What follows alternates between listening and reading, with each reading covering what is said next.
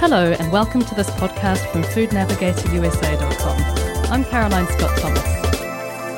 We're in the midst of one of the largest product recalls in history.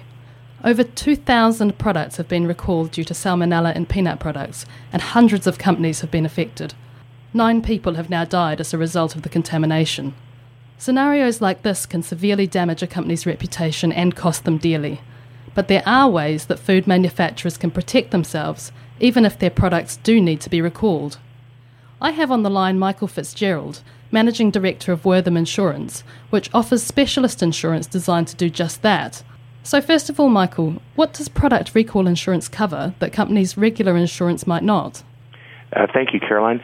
Yes, the product recall insurance will provide insurance coverage for the company's cost of an incident response and the cost of recalling their product, withdrawing their product from the marketplace. That includes the cost of the damaged product or the impaired product itself, along with the cost of crisis consultants, public relations, even the loss of future earnings that the company sustains because its product and its reputation have been impaired as a result of the recall. But if I was a company that's been affected by a recall, it's not possible to turn back the clock. So what would I get from this insurance?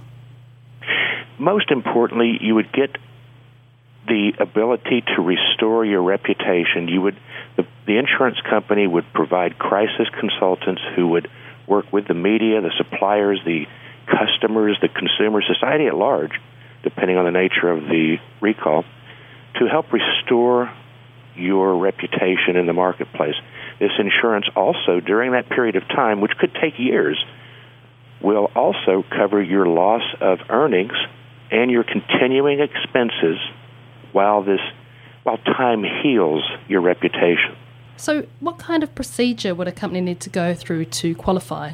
First and foremost, it is our recommendation that a company get its own house in order, that it have strong quality assurance processes in place, that the company have a crisis response team, a recall team, a list of customer contacts, secondary supplier contacts.